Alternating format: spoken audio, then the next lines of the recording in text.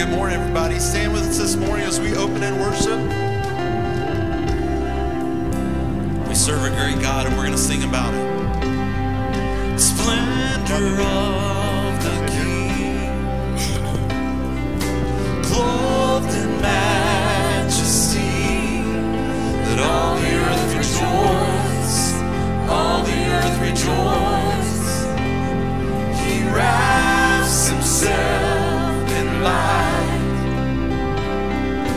Darkness tries to hide, trembles at his voice, trembles at his voice.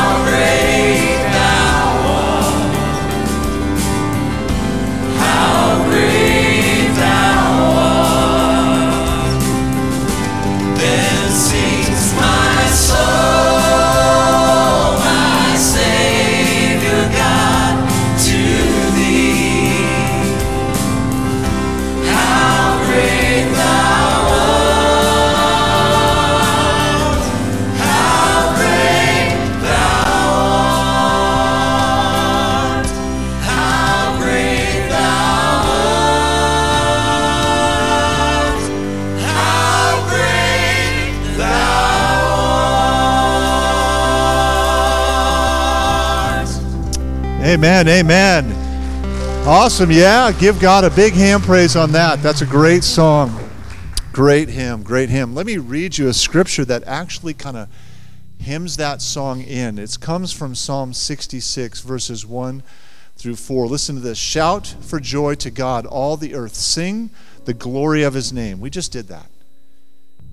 Give him glorious praise. Say to God, how awesome are your deeds. So great is your power that your enemies come and they cringe to you. All the earth worships you and sings praises to you. They sing praises to your name.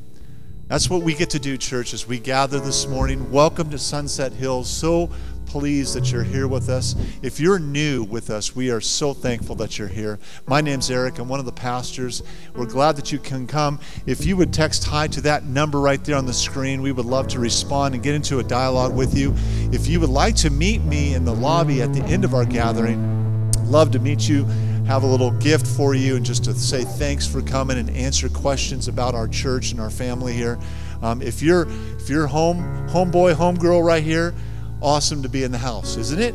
It's good to be in church this morning. It's a beautiful day to be able to gather with one another and make much of Jesus' name. So let me just pray us into now as we continue in an attitude and a posture of worship and praise, remembering it's a God that we can sing to. He's great. He's great, and he greatly saves. Lord Jesus, thank you so very much for gathering us here. We welcome you to be the Lord and the Savior and the King of this gathering service. This worship service is for you. May we be the kind of worshipers, as it says in your word, that worship in truth and in spirit, that you would find that our church is a church that is desiring to do that, to herald the name of Jesus into the Nolensville, Middle Tennessee, around the world, Lord. Use each and every man and woman and boy and girl that's regenerated and saved and loved by you, God, to be witnesses and instruments and tools of your grace to the culture around us, to be able to spread and proclaim the name and the love of Christ to anybody that we can come in contact with. Enlarge our faith, Lord, as we continue to worship you. Thank you so much for the continuation of worshiping you in song. Lord, thank you that we'll be able to worship and continue to worship through the spoken word. Thank you, Father, for the fellowship of believers here. Father, for those who are stumbling and struggling in their faith, Lord, may today be a time of refreshing. Those who are questioning and doubtful about you being that great God, Lord, may you continue to convince and to guide. Jesus, you are good. And as a church, we're thankful for that. In Christ's name, amen.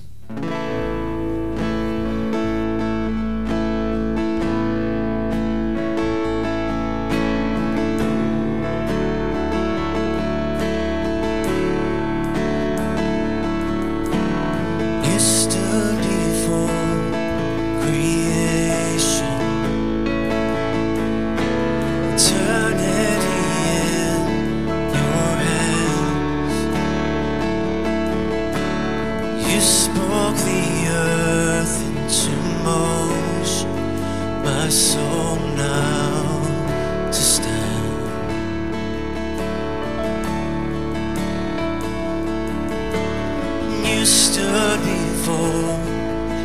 failures,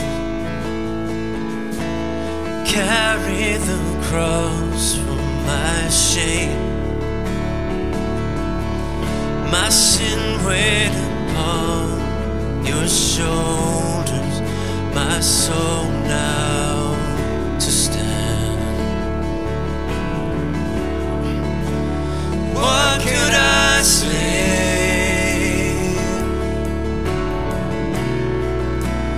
What could I do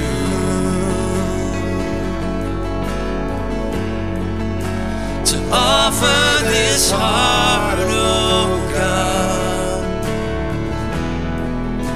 completely to you?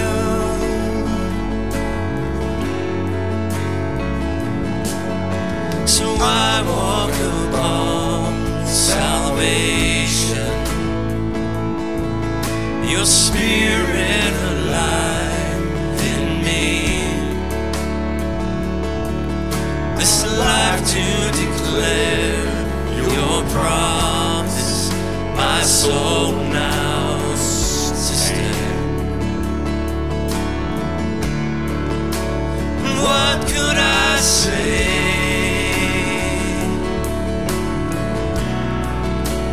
What could I do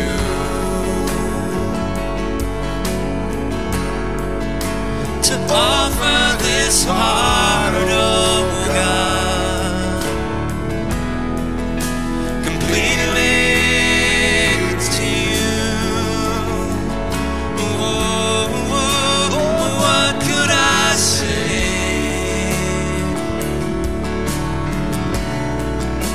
And what could I do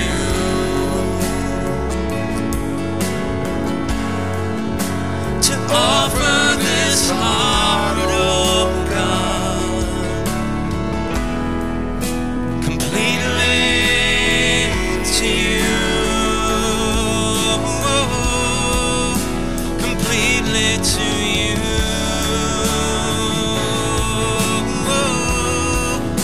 Completely to you.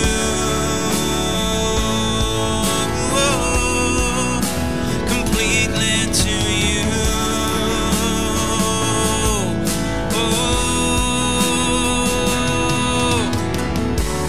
I'll stand with arms high and heart abandoned in awe of the one who gave it all. I'll stand, my soul, Lord, to you surrender all. I am is yours. Let's sing it out, church. I'll stand with arms high and heart abandoned in awe of the one who gave it all. I'll stand, my soul, Lord, to you surrender all. I am is yours.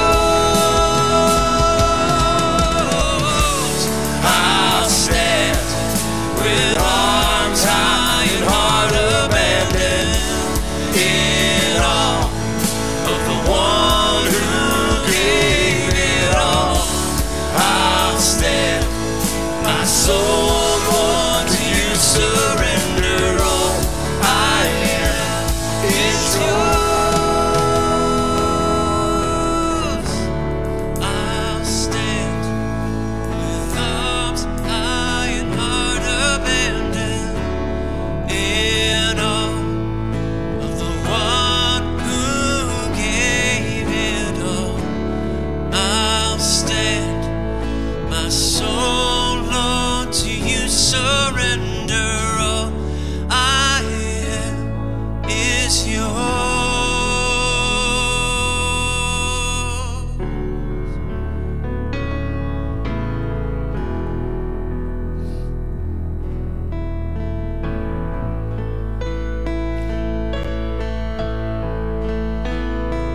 Above all powers, above all kings, above all nature and all created things, above all wisdom and all the ways of man. You were here before the world began.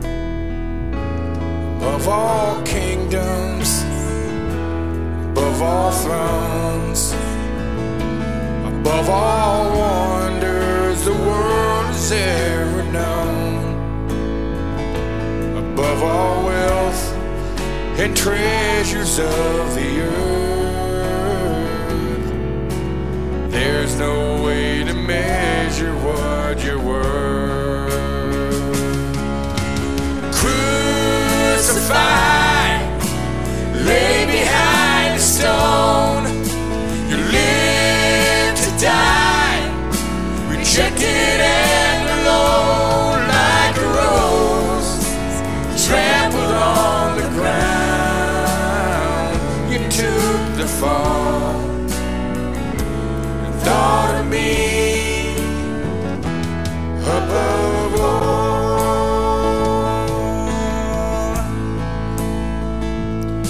all powers, above all kings, above all nature and all created things, above all wisdom and all the ways of man. You were there before the world began. Above all kingdoms, above all thrones, above all wonders the world has ever known, above all wealth and treasures of the earth, there's no way to measure what you're worth. Crucified, laid behind the stone, you live to die, rejected and alone, like a rose trampled on the ground. You took the fall and thought of me above all. Crucified, lay behind the stone, you live to die, rejected and alone, like a rose trampled on the ground. You took the fall and thought of me above all, like a rose trampled on the ground. You took the fall and thought of me above all. Pray with me this morning. Lord, we're so grateful today that Lord, when we didn't have hope in this world, God, you had a plan. That God, when we were not thinking of you, that God, we were on your mind. God, today I'm grateful that when Jesus didn't have a debt to pay, that God, he paid the debt that I could not. So Lord, today as we worship you, Lord, we lift your name up high. Lord, we just pray that you'd be glorified today. Lord, if there's one here today that doesn't know you as personal Lord and Savior, that God, today could be their day that they would say yes. We love you, and it's in your Son Jesus' name we pray. Amen. You may be seated this morning.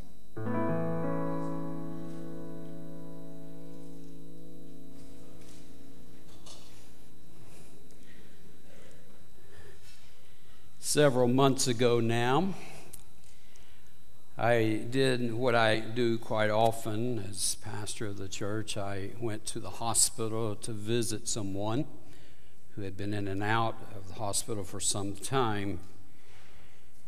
And it was a time when there was a lot of joy because of what had happened previous to that. And as I walked into the room and we exchanged pleasantries, I then was greeted by saying, "You want to see my scar?"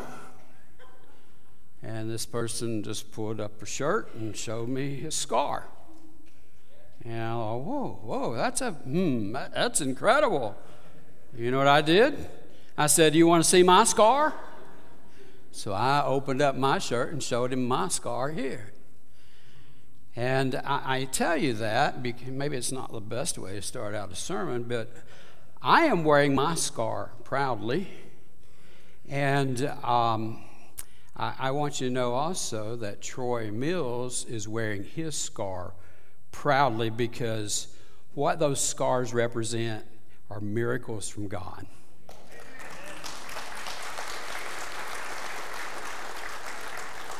And Troy is here this morning. Troy, I want you to stand up over there.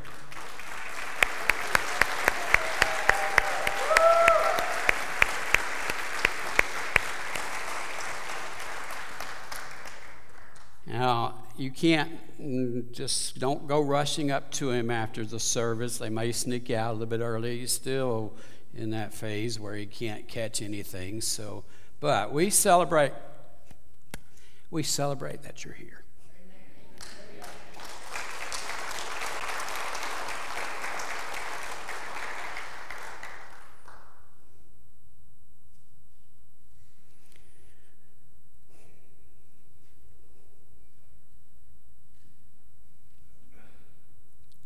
Father, it's always good to see how you work in people's lives.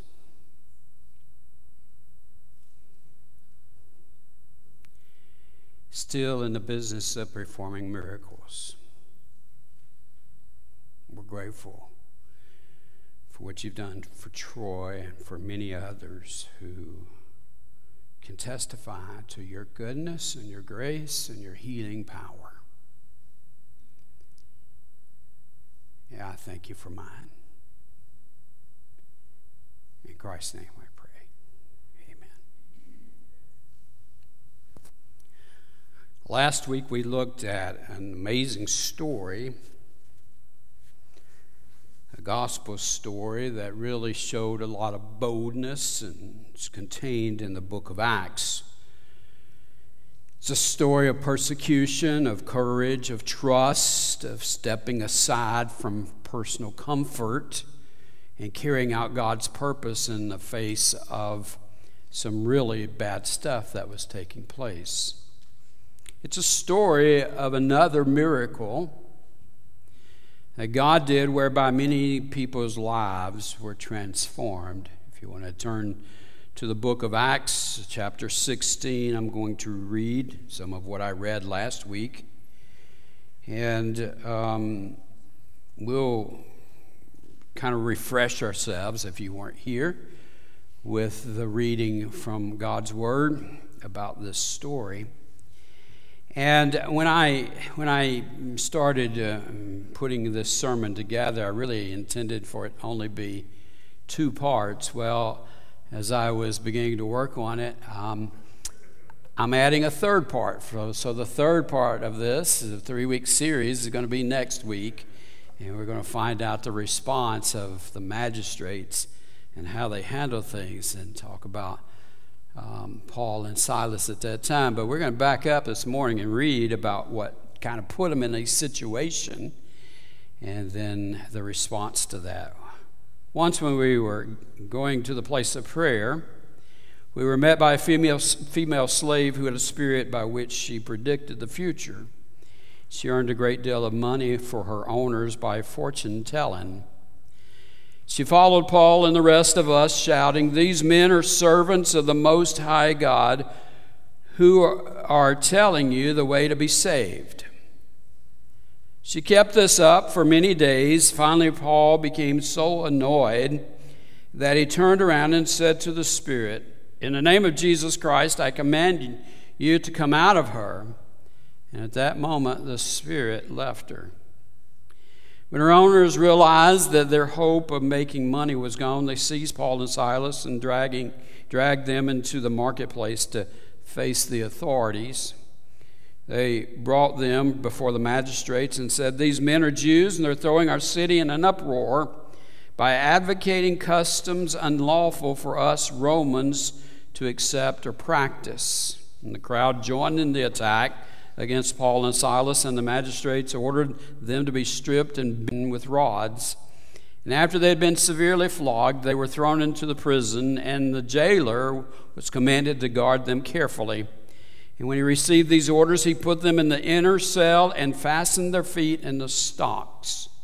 About midnight, Paul and Silas were praying and singing hymns to God, and the other prisoners were listening to them. And that's where we got to last week. All this bad stuff that we just read about happening to Paul and Silas. And these men had done nothing wrong, trying to do a good thing, and because of it, they're locked up in a prison cell. And my goodness, how horribly they were treated for what they had done. And they respond by praying and singing hymns in spite of their condition. Their response is a great lesson for us when trouble comes, that we're to respond in prayer and worship. There's always a choice, as I talked about last week, between whining or worship, between griping or praying. Whining and griping gets you nothing except further down the spiral of depression. Praying and worship is so much better of a choice because it's addressing the very one who can speak into your situation and do something about it. So I just gave you last week's 45-minute sermon in about 3 minutes or less. I'm not going to do that well on the rest of my sermon, I can assure you. Come on, folks, laugh. That was a joke, all right? Now look at the last part of verse 25, and I'm just a little loud up here if you could turn me down maybe in the monitors. And the other prisoners were listening to them. Someone is always watching to see how we are going to respond to situations. There's a story about a woman who was taking her children out to a restaurant, and her 6-year-old son asked if he could say grace. And he prayed this prayer: God is great, God is good. Thank you for the food, and I would even thank you more if Mom gets us ice cream for dessert, and liberty and justice for all. Amen. There was a lot of laughter, as there was here from other customers who heard. But a nearby woman remarked, "That's what's wrong with this country. Kids today don't even know how to pray. Asking God for ice cream, I never." The boy heard this and burst into tears and asked his mom, "Did I do it wrong? Is God mad at me?" As the mom held him and assured him that he had done a terrific job saying the prayer, an elderly man approached the table. He winked at the boy and said, "I happen to know that God thought that that was a great prayer." The boy brightened up. "Really? Cross my heart," the man said. And then in a theatrical whisper, he added, indicating the woman whose remark had started this whole thing, "Too bad she never asked God for ice cream. A little ice cream is good for the soul sometimes." Naturally, the mother bought her kids ice cream at the end of the meal. Her son stared at his for a moment, and then he picked it up, carried that sundae over without saying a word, walked right over and placed it in front of the woman who had been so critical. And with a big smile, he told her, "Here, this is for you. Ice cream is good for the soul sometimes, and my soul is good already." Yeah? You know what that little boy did? He proclaimed God. He worshiped God in his prayer. And in his worship, something else happened. He witnessed. We need to realize that worship is not something we do just here on Sunday mornings here in this building. Worship is something we must learn to do beyond these walls, because when we worship, we witness. People pay attention to what we do and what we say, and also this, how we say it. This week I met with Paulette Prince. Paulette's sitting right over here with her daughters and grandchildren, granddaughter. Paulette's been coming to our church for a few years now. If you don't know her, you'll get a chance to meet her at the end of the service.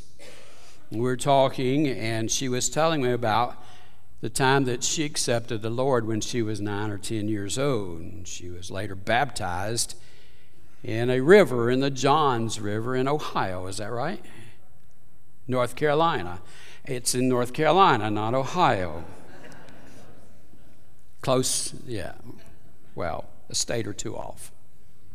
Her parents were not attending church at the time. It moved them so much because of the decision she made. They started attending church. And she told me about how all of this began to change her parents' life, that her dad eventually becomes a deacon in the church. A child led the family to the Lord. That's happened often, has it not? We never know what good will come to a situation when we're doing what God wants us to do. And Paul and Silas had every right to do anything but pray and sing hymns. Their worship became a witness. Locked up in that innermost secure part of the prison, their feet confined in stocks. While they're praying and singing, suddenly there was such an earthquake that the foundations of the prison were shaken.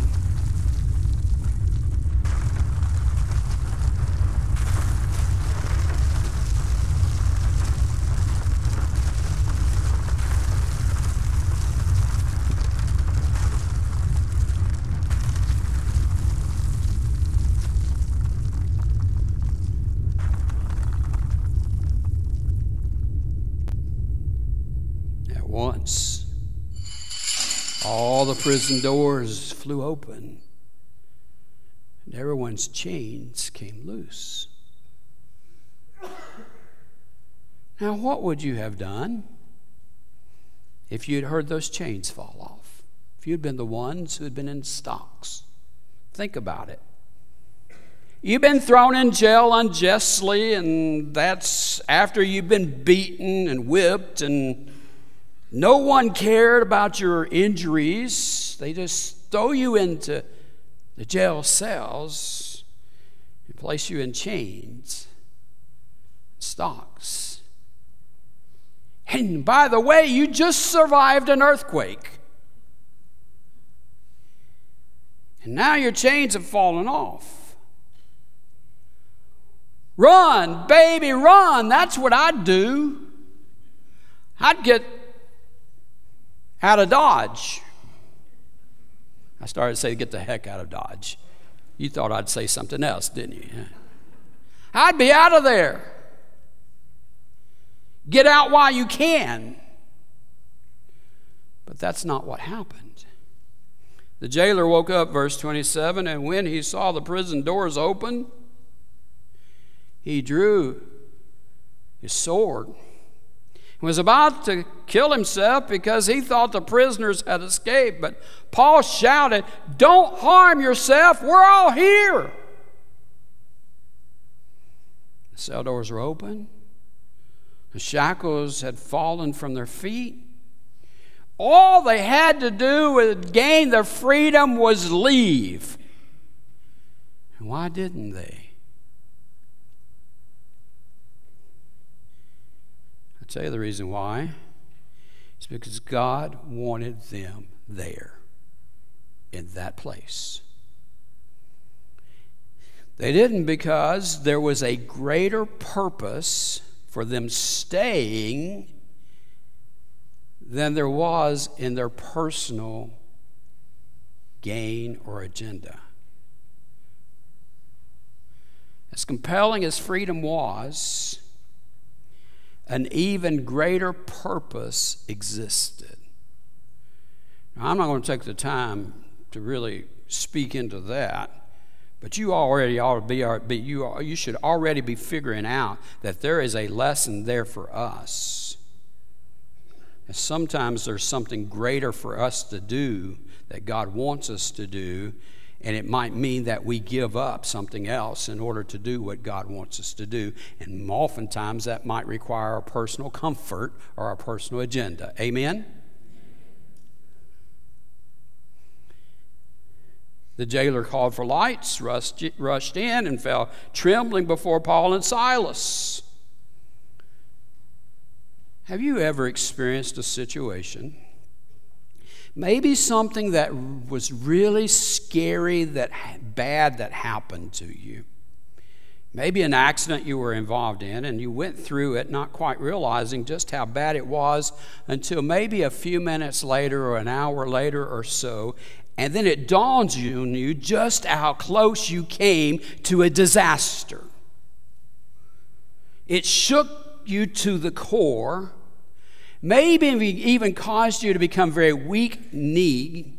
And if somebody looked at you, they would see that all the blood had drained out of your face, and you were as pale as you could be, almost on the verge of fainting or throwing up, and left you trembling. Have you ever experienced something like that? I have. You just kind of sit in that kind of shocked state you're in.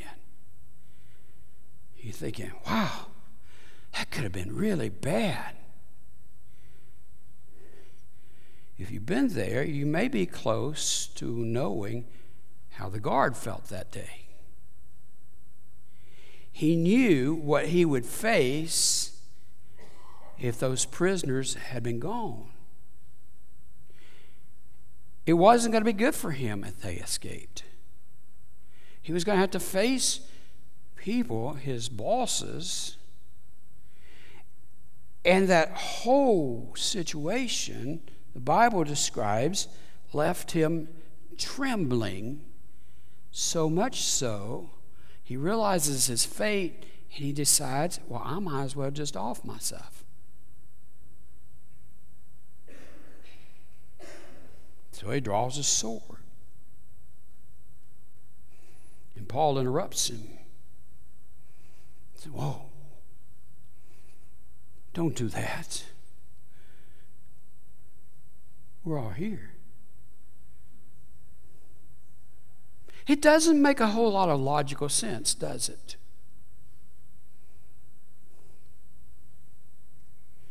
God often operates that way. He doesn't do things necessarily in logic. And the man is so moved by this, he brought them out and asked the question, sirs, what must I do to be saved? Now, kind of get yourself into the picture of all of this. He has just gone through all of this trauma, and he is so humbled by the experience that those prisoners are still there. I think he's beginning to realize that there's something greater going on here than what normally I feel. I think he's sensing the presence of God, and that God has just done a miracle. What must I do to be saved? from this guard who treated them so mean and so viciously, not doing anything to humbly asking them a question. What can I do to be saved? And therein is the reason they stayed. God didn't want them leaving that jail cell because he had a purpose for them being there. He wanted them to witness to this jailer. He wanted the man to be saved. It's the same man who hours earlier had treated them so harshly, vindictively, part of their misery. And Paul and Silas had every reason to just say, hey, you know what? We hate you. We don't like what you did to us. We despise you. But instead, they witnessed to him. Has there ever been a time that God was calling you to do something that would speak into someone's life that you don't really like? Think about that for a second. Someone that you despise, and God's still calling you to speak into their life. Could be a family member. Could be a co-worker at your job.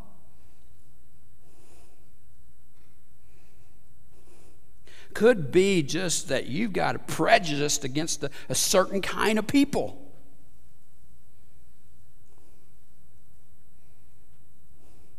Someone that doesn't want to be around you. Maybe they've hurt you and you've cared for them in times past, and maybe they're mean-spirited and harsh, or whatever the reason, you don't like them and they don't like you. And you just soon not to have to witness to them. In fact, you may go the other opposite. I'm going to treat them the way that they treat me. I'm going to give them the what for. I'm going to give them what they deserve.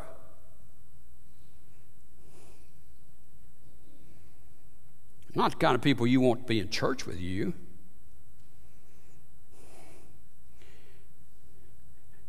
You certainly don't want to talk about Christ with them.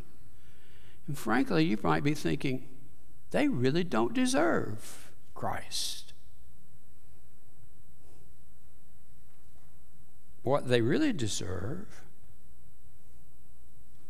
Lord, I know I'm not supposed to think this, but you know what? They really just deserve hell. I'm wondering how many times Christian people basically, maybe with their actions, tell people that I really don't care where you spend eternity. You might as well just go to hell. You didn't come for this sermon this morning, did you?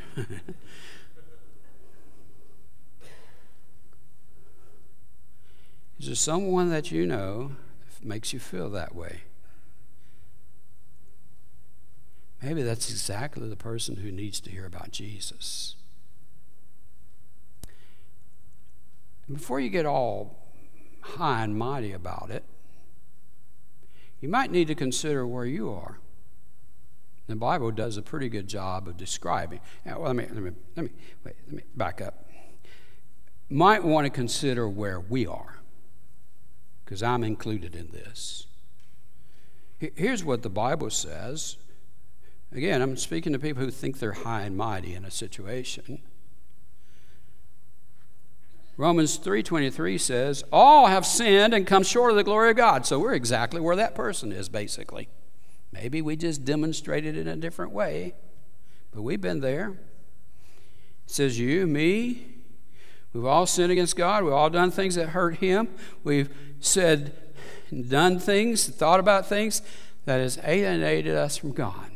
Colossians 1:21 says, once you were alienated from God and were enemies in your minds because of your evil behavior. Before we became Christians, Colossians says, you and I were God's enemies. And guess what? If you're not a believer, if you're not a Christian, you're still an enemy with God. Ephesians 2, 1 and 3 says, as for you, this is before you became Christians, you were dead in your transgressions, and so you were enemies, and you're dead in your transgressions and sins, and all of us also lived among them at one time, gratifying the cravings of our sinful nature and following its desires and thoughts. Like the rest, we were by nature objects of wrath. That's who we were. Objects of wrath. In other words, if you and I got what we deserved, we'd all go to hell. But, don't you love it, the fact that there's a but here? God so loved the world that he gave his only begotten Son. And what happened to this guy? The one that God gave, sort of the same thing, except to a greater extent of what was happening with Paul and Silas. He was sentenced to death when he had done nothing wrong except pay for my sin and your sin. God paid this terrible price so that you and I could move from that of being an enemy with God to a friend of God, to becoming part of his family.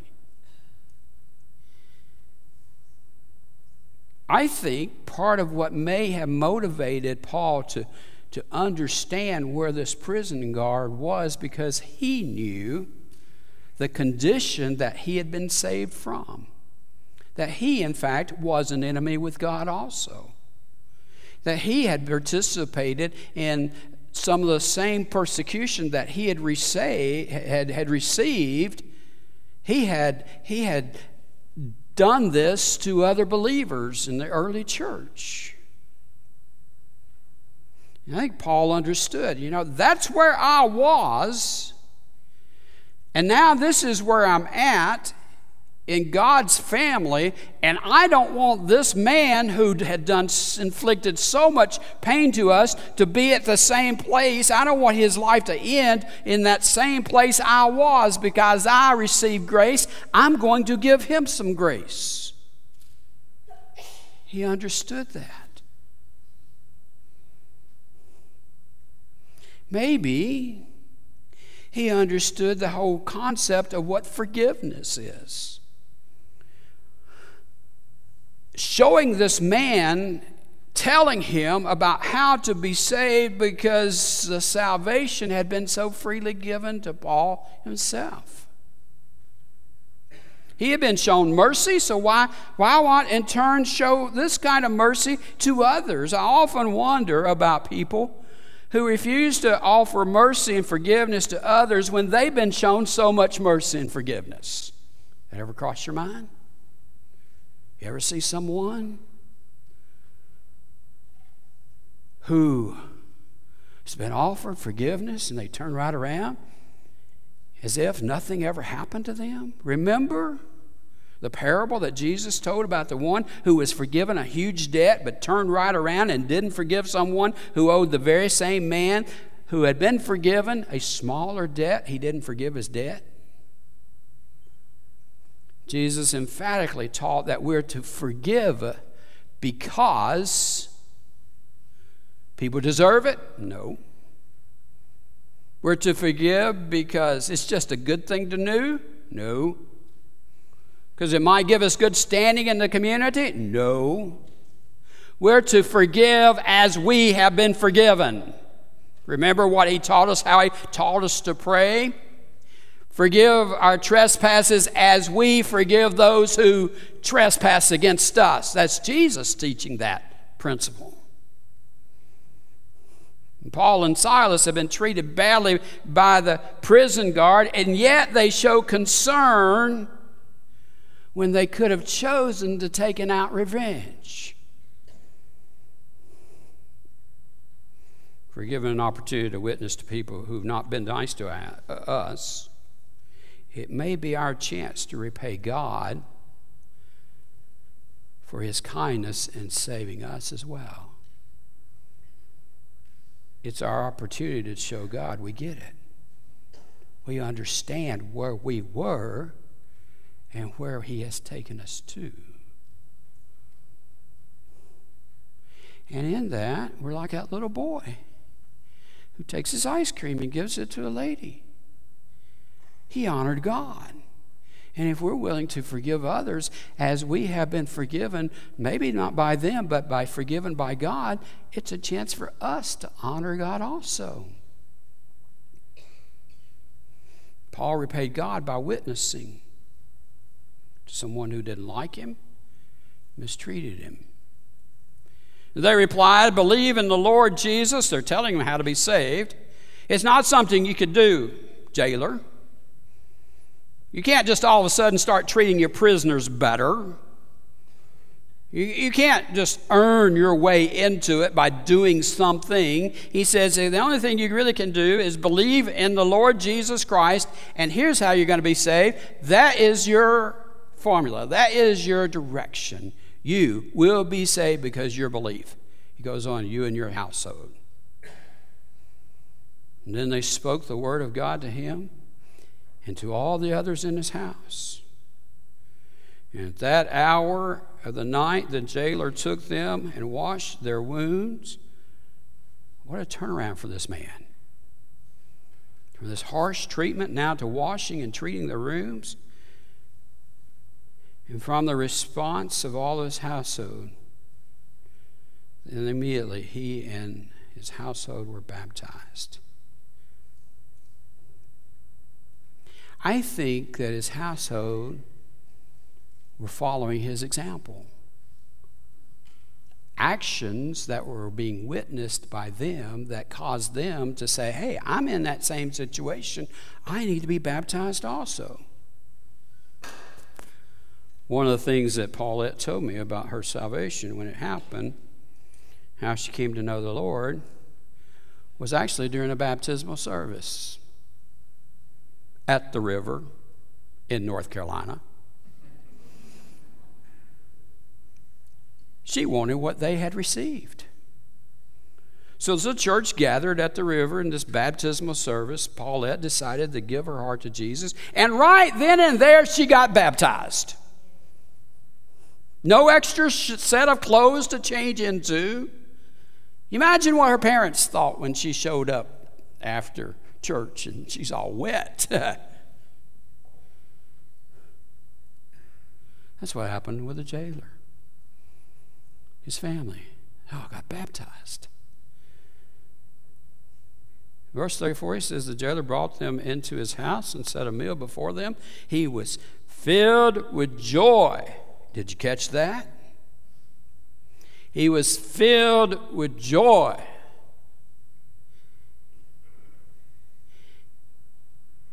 His whole outlook on life had changed. His family's destiny had changed. He was filled with joy because he had come to believe in God, he and his whole household. Leads me to a question about your salvation.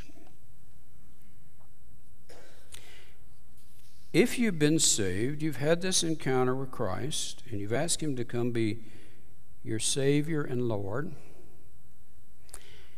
have you become so accustomed to the life that you have in Christ that it's just kind of like, just the same old kind of life? I mean, are you able to sing in appreciation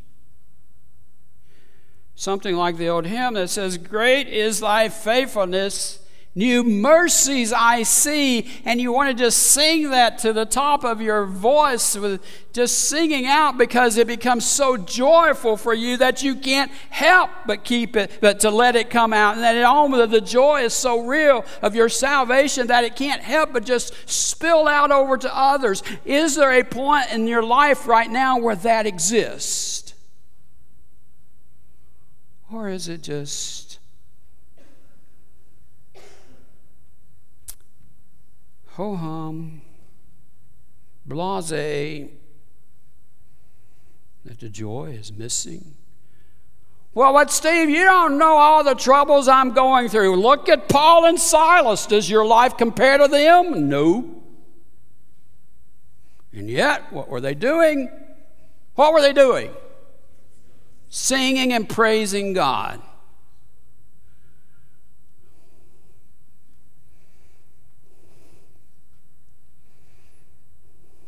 Are you able to do that even when life is hard?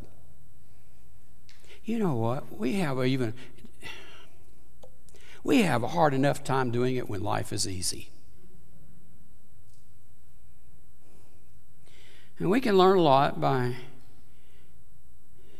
about living as an example that would entice others to follow Christ from this account in Paul and Silas. Just quickly, let me tell you a couple of things. 3. As we think through what Paul and Silas was doing, here's one thing that they did. They made it obvious who they belonged to. There was no secret with them.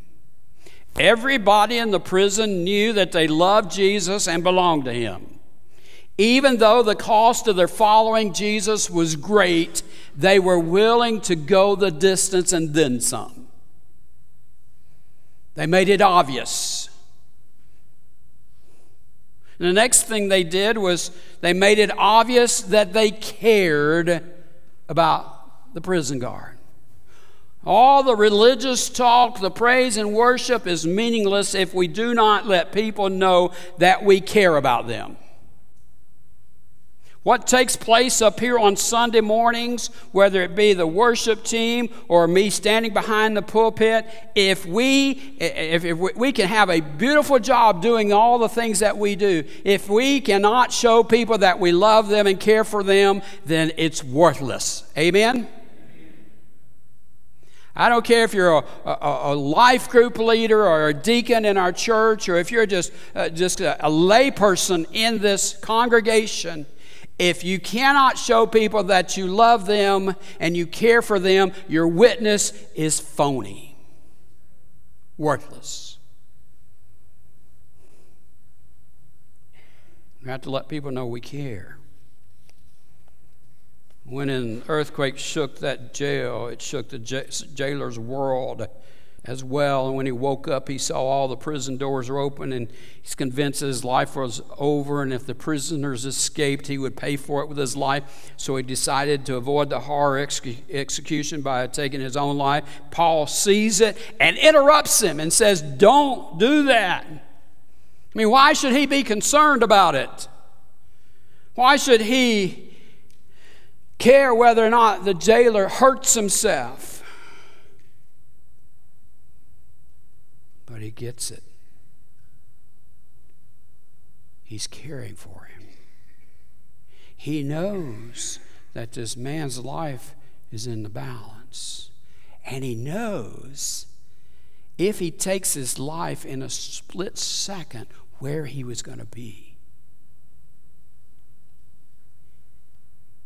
And knowing that, he reaches out. Even to the extent that as he places a greater value on the jailer's life than he does his own. He forgoes escaping. I care about you more than I care about me.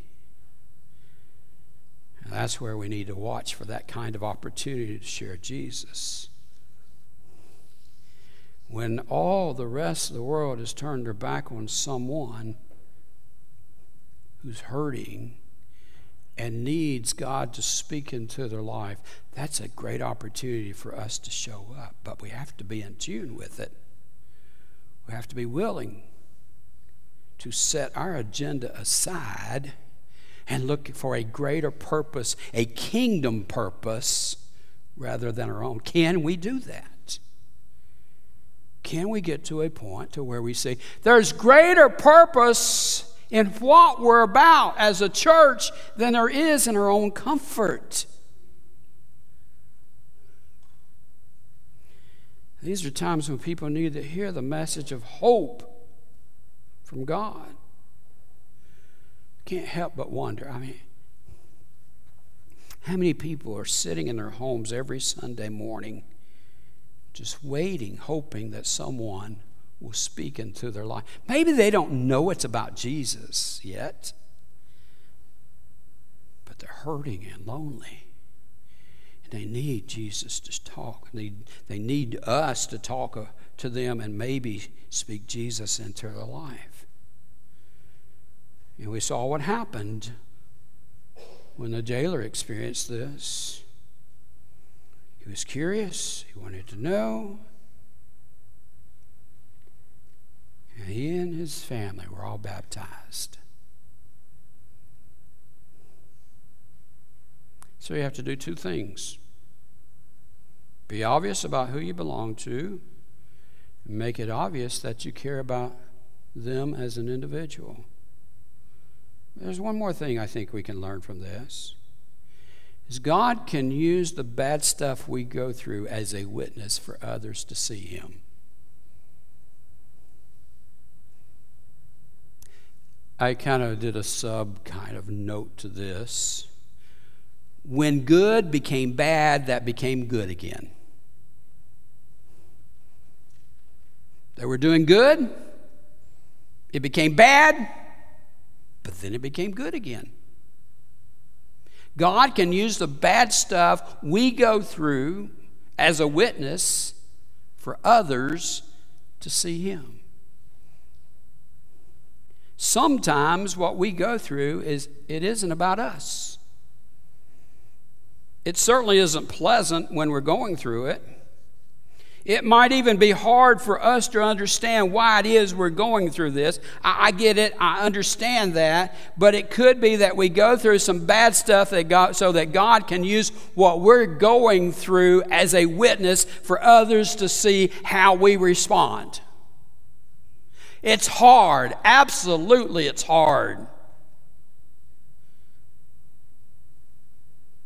You can't do it without God's presence and help. But when it's there, it serves as a witness so others can see. Now, this whole thing, miracles are happening all through this story. Paul and Silas, they certainly experienced a miracle in the fact that the earthquake happens. Was it coincidental? No. I don't believe so. The earthquake happens, the foundations of the jail shake violently, the doors fly open, and the chains fly off. You might just think, well, the earthquake was just coincidental. Okay. Earthquakes happened. There's one just happened, 2 weeks ago that took out a lot of people? You could even maybe argue that the doors opened because the walls were moving and the locks kind of just didn't line up anymore. Maybe you could argue that.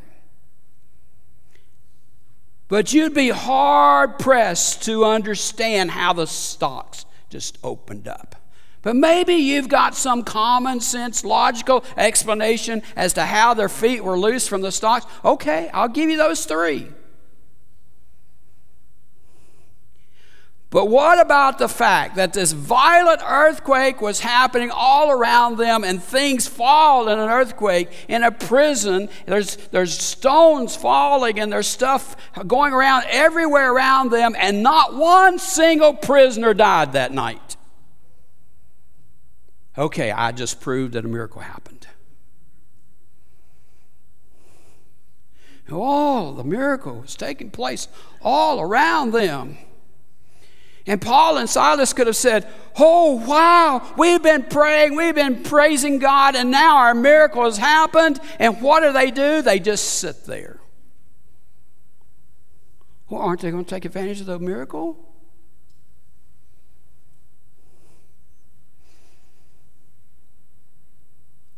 No. You know why? Because the miracle wasn't for them.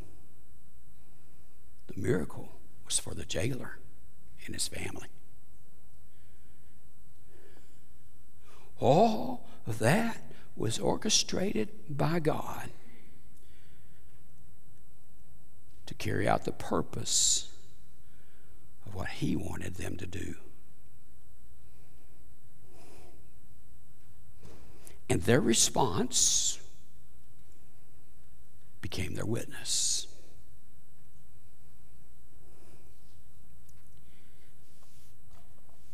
A young family worker noticed one day that a valuable tool was missing from his toolbox. Oh, don't come to my shop and get my tools. Later, he recognized it in the toolbox of a fellow employee, a young man who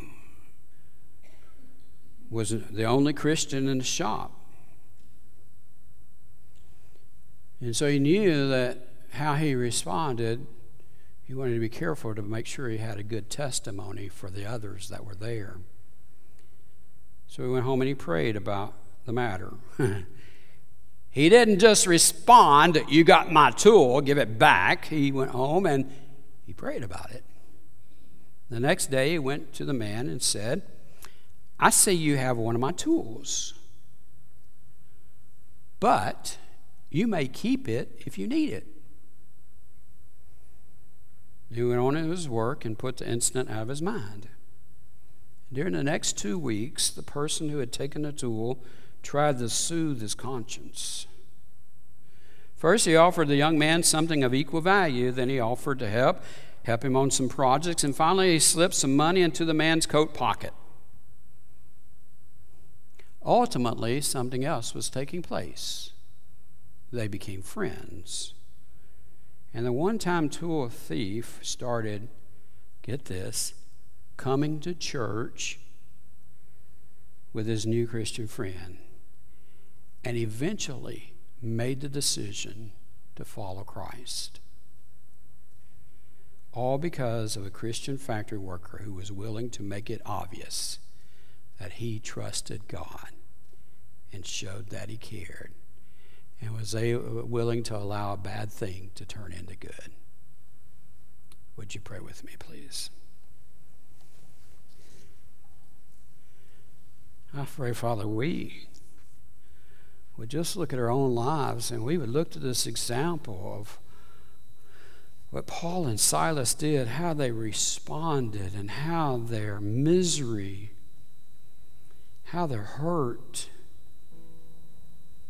how what they were going through personally was able to become their witness. Maybe there's someone here, Father, that their witness may have been damaged in times past as to how they responded. Or maybe there's someone here, Father, that on their list of people that they have going through their mind, that they have someone that they despise. And they don't want to be around. Yet they know that that person needs to be Jesus, needs to know Jesus, or needs to have Jesus speak into their life. I pray, Father, that right now they begin to say, "Lord, I don't want to. I really don't, but I know that you could probably use me in this situation, and I pray for an opportunity to speak into their life." Or maybe there's someone here, Father, that is yet to really know Jesus as Savior, Lord. You're like the jailer, and if that were to be the case, if you were to die today, you would be outside of the presence of God, and your soul would be eternally doomed for a place called hell, that separated place from God. Maybe today's the day you're calling them to come to Christ and surrender their life to you. Father, maybe there's some other thing going on in someone's life here right now, and you're, through the power and the presence of the Holy Spirit, you're convicting them of where they are, and you're saying, "Hey, I love you, I care for you. Now let's just put all this other stuff aside, and no more than anything else, I came to give my life so that you could have life and have joy. Speak, Father, into that person's life. Maybe there's someone here that needs to come to this altar, spend some time with you, or get some encouragement through prayer. You're calling us to do something, Father. May we be obedient to you right now. In Jesus' name, as we stand and as we sing.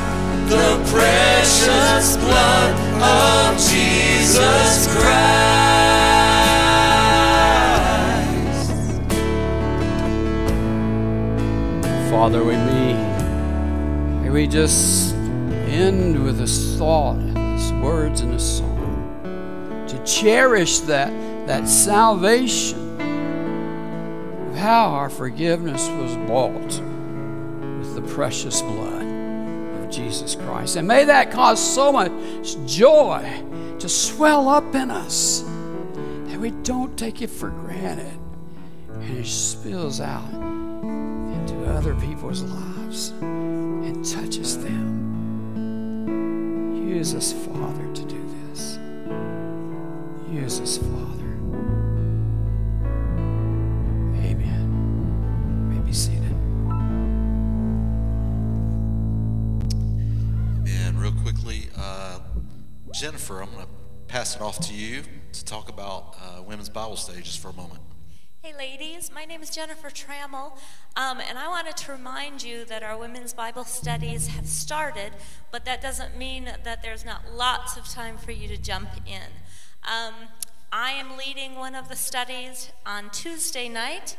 Cheryl Lewis is leading a Wednesday night study. I wanted to just speak a minute because after hearing Pastor Steve's sermon about Paul and Silas and how they fought back with joy, the Bible says the joy of the Lord is our strength. It's a tool we don't use very much, and I have just really enjoyed this study teaching me how to employ the tools that God has given. We're in a battle every day, and as Christians, we should reflect the goodness of God in our mannerisms and in our faith, and people should look at us and say, wow, I want what they have. So I just would invite you to come on Tuesday nights or on Wednesday nights. The Tuesday night study is pretty casual and just hopefully an uplifting, encouraging time for everybody to just renew that strength that we get from the joy of the Lord. Thanks. Amen. Hey, we are having our parking lot resurfaced and restriped, and so I know it's affecting Friday Friends, so make sure that you pay attention to what's going on in the bulletin there for the ministries that are coming up, to make sure we're trying to kind of close off that side of the parking lot there to make sure that, Actually, we're closing off the entire parking lot. The whole thing. So Thursday and Friday, the parking lot will be closed off so we can seal up. You can't get to the new parking lot without driving onto the old parking lot. So if you're coming to church on Thursday and Friday, don't come. That's the only time I'll ever tell you not to come to church, okay? So that they can get that done. There is an event here Friday night that should be done by then, but we want to make sure that you don't want to leave your mark driving across our newly painted parking spaces, right? Right? Yeah. Are you done? Finished. Okay, you can go, because I have a few more things to do. Hi, good morning. This is Kelly. I want to take a moment to personally thank you for joining us for today's live stream. I hope today's message was encouraging and inspiring for you. You know what? We would love to hear from you. If you're here today and you made a decision for Christ, or maybe you just have a simple prayer request, we would love to know about that. You can text the word prayer to 615-776-1807. One of our pastors will be back in touch with you. Hey, if you're in the neighborhood, we'd love to see you in person. You can join us for life groups at 9 a.m. or blended worship at 10 a.m. And let me say this, from your youngest family member to your family member that has the most years of life experience, we have a place for you. You know, I believe that we're living in unprecedented times. People all around us are looking for sources of hope. And you and I, we both know where that hope is found. We have a God who loves us, and He wants to meet us right where we are. But you know what? He loves us too much to keep us there. So come and join us, whether online or in person. We would love to shake your hand, give you a smile, and do life with you here at Sunset Hills. Have a great week, everybody.